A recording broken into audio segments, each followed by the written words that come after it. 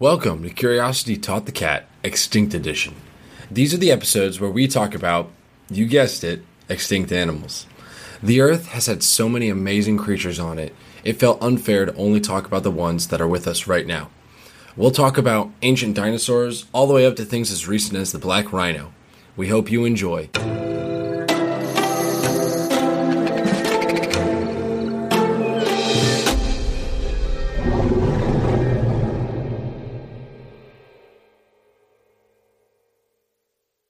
Hello and welcome to Curiosity Taught the Cat, Extinct Edition. I'm Jack. I'm Julia. I'm Colt.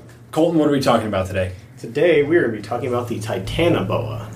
So Titanoboa, which directly translates to Titanic boa, which literally means powerful snake.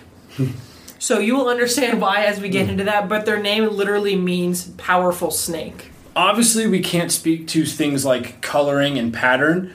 We can make assumptions based on environment and based on boas and anacondas that we have today.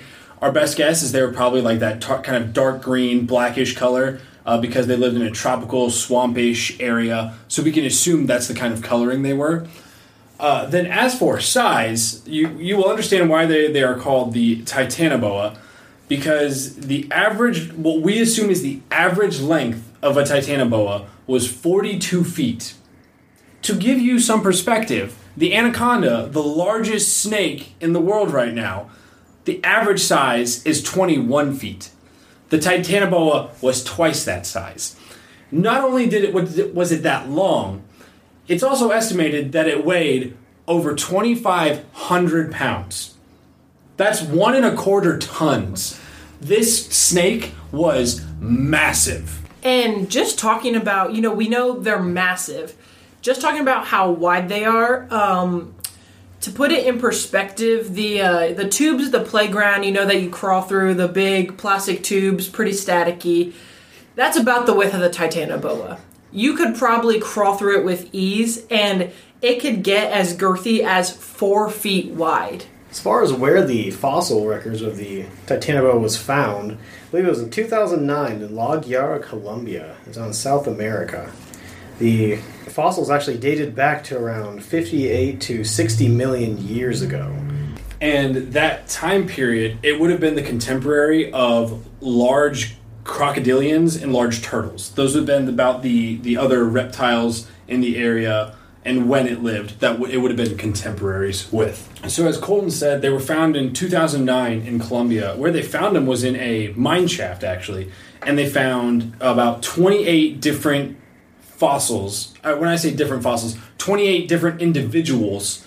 And the reason they were able to determine that 42 feet was about the average is because almost all of the individuals were about that size. So it wasn't like they found one that like this was like a outlier. This was the average. This is about how big they were, and we can extrapolate that based on snakes we have today. We know if a vertebrae for a snake is X big, we know how big the snake is going to be. And almost every snake, every species of snake, so for example, every anaconda is going to have the same amount of vertebrae. We know that for a fact. So we can base it off of, okay, if one vertebrae is this big and we know where in the spine this vertebrae fell, we have an idea of how big the entire snake actually was. And just jumping on that, the biggest fossil that they found, estimated feet, was a little bit over 60 feet long, is the largest they found. So, average 42 feet up to 60 feet and even more possibly. We don't know a lot about this animal yet because it is such a recent discovery. So those 42 feet foot snakes, they could have been the smallest ones of the species, and we have no idea yet. And just talking about the environment that they lived in, like most snakes, boas, they like to live in tropical forests and swamp regions, and we assume it was in South America that they like to live in. And like we said earlier, they thrived here with the larger crocodilian and turtle species. And because of its size, we assume that it was mainly water that it lived in. We see that with anacondas. Anacondas really spend the majority of their lives in the water. Because of how massive they are, they have to expend a lot of energy crawling on land. and they're not as quick and maneuverable on land. So we assume the Titanoboa was probably a similar thing where it spent most of its life in the water because of its size. As far as the diet of the Titanoboa, they were actually piscivorous, meaning their main diet consisted of largely just fish. And as far as we know, that's a trait unique to the Titanoboa among all other boids. One reason we think that they were mainly piscivorous was because of their jaws and teeth. So snakes we know today, they usually don't have a ton of teeth. Most because what they try to do is just basically swallow things whole. So you don't need a lot of teeth. Usually it's just to get a grip or to inject venom. But the Titanoboa actually had a full set of teeth, and they were all pretty sharp. So because of that, we assume that they had to do some tearing. They had to be eating things. So like compare that to like the teeth and jaws of like a shark, where they have a lot of sharp teeth because they need to do a lot of tearing. So with fish, with the fish that were in the area at the time, we assume that's why the Titanoboa had such sharp teeth and that many teeth, is that was the food that they were eating. They weren't swallowing things whole. And just speaking about their actual jaws, it was estimated they could open them up to 6 feet wide. So a human, an average adult human could probably stand in the jaws when it is fully opened. And then, although they are extremely large, it is estimated that its bite force was only 400 psi. And when you compare it to, like, the modern-day anaconda is 900 psi. So, not a lot of grip strength. Just because, that fish, all they have to do is bite it and tear it apart. They don't need to clamp down on it super hard. So one interesting thing that has come out with the discovery of the Titanoboa is it gives scientists an idea of the temperature of the Earth at the time of the Titanoboa, because a snake like that could only get so big if the Earth was so warm. Because snakes are ectothermic, they do not produce their own heat. They need warmth from external sources. Their environment would have to be pretty warm. So apparently before the Titanoboa, we assumed these tropical areas were typically around the area of like 80 degrees Fahrenheit, around that.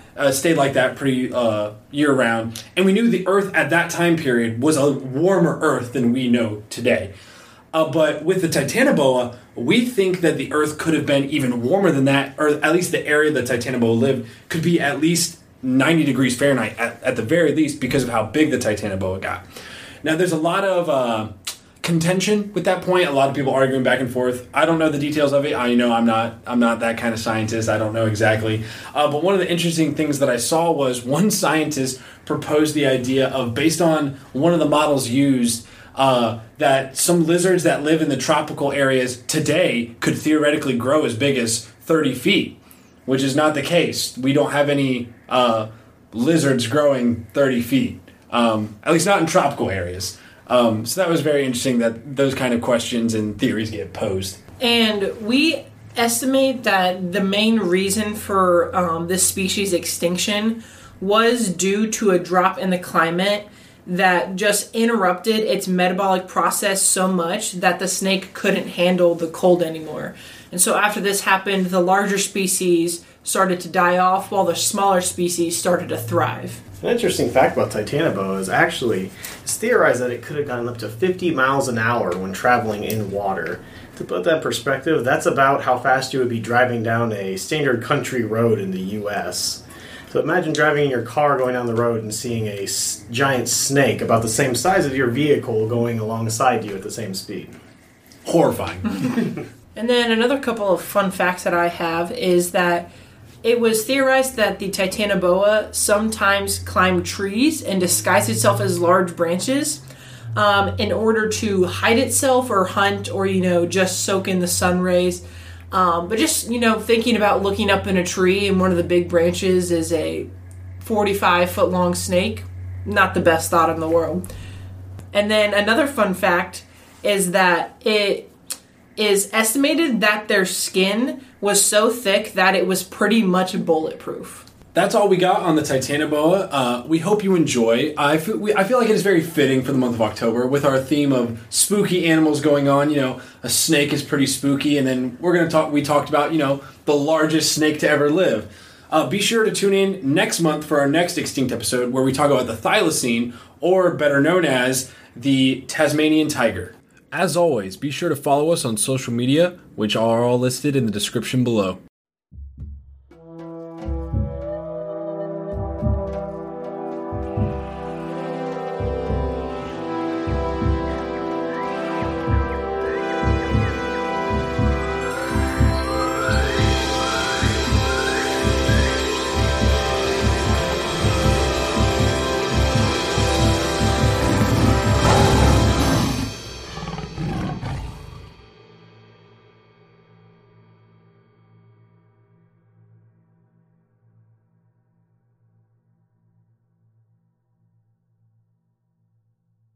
I'd also like to thank my friend, the musical artist known as Shades, for creating this amazing intro and outro for this podcast. I highly recommend checking out his other work.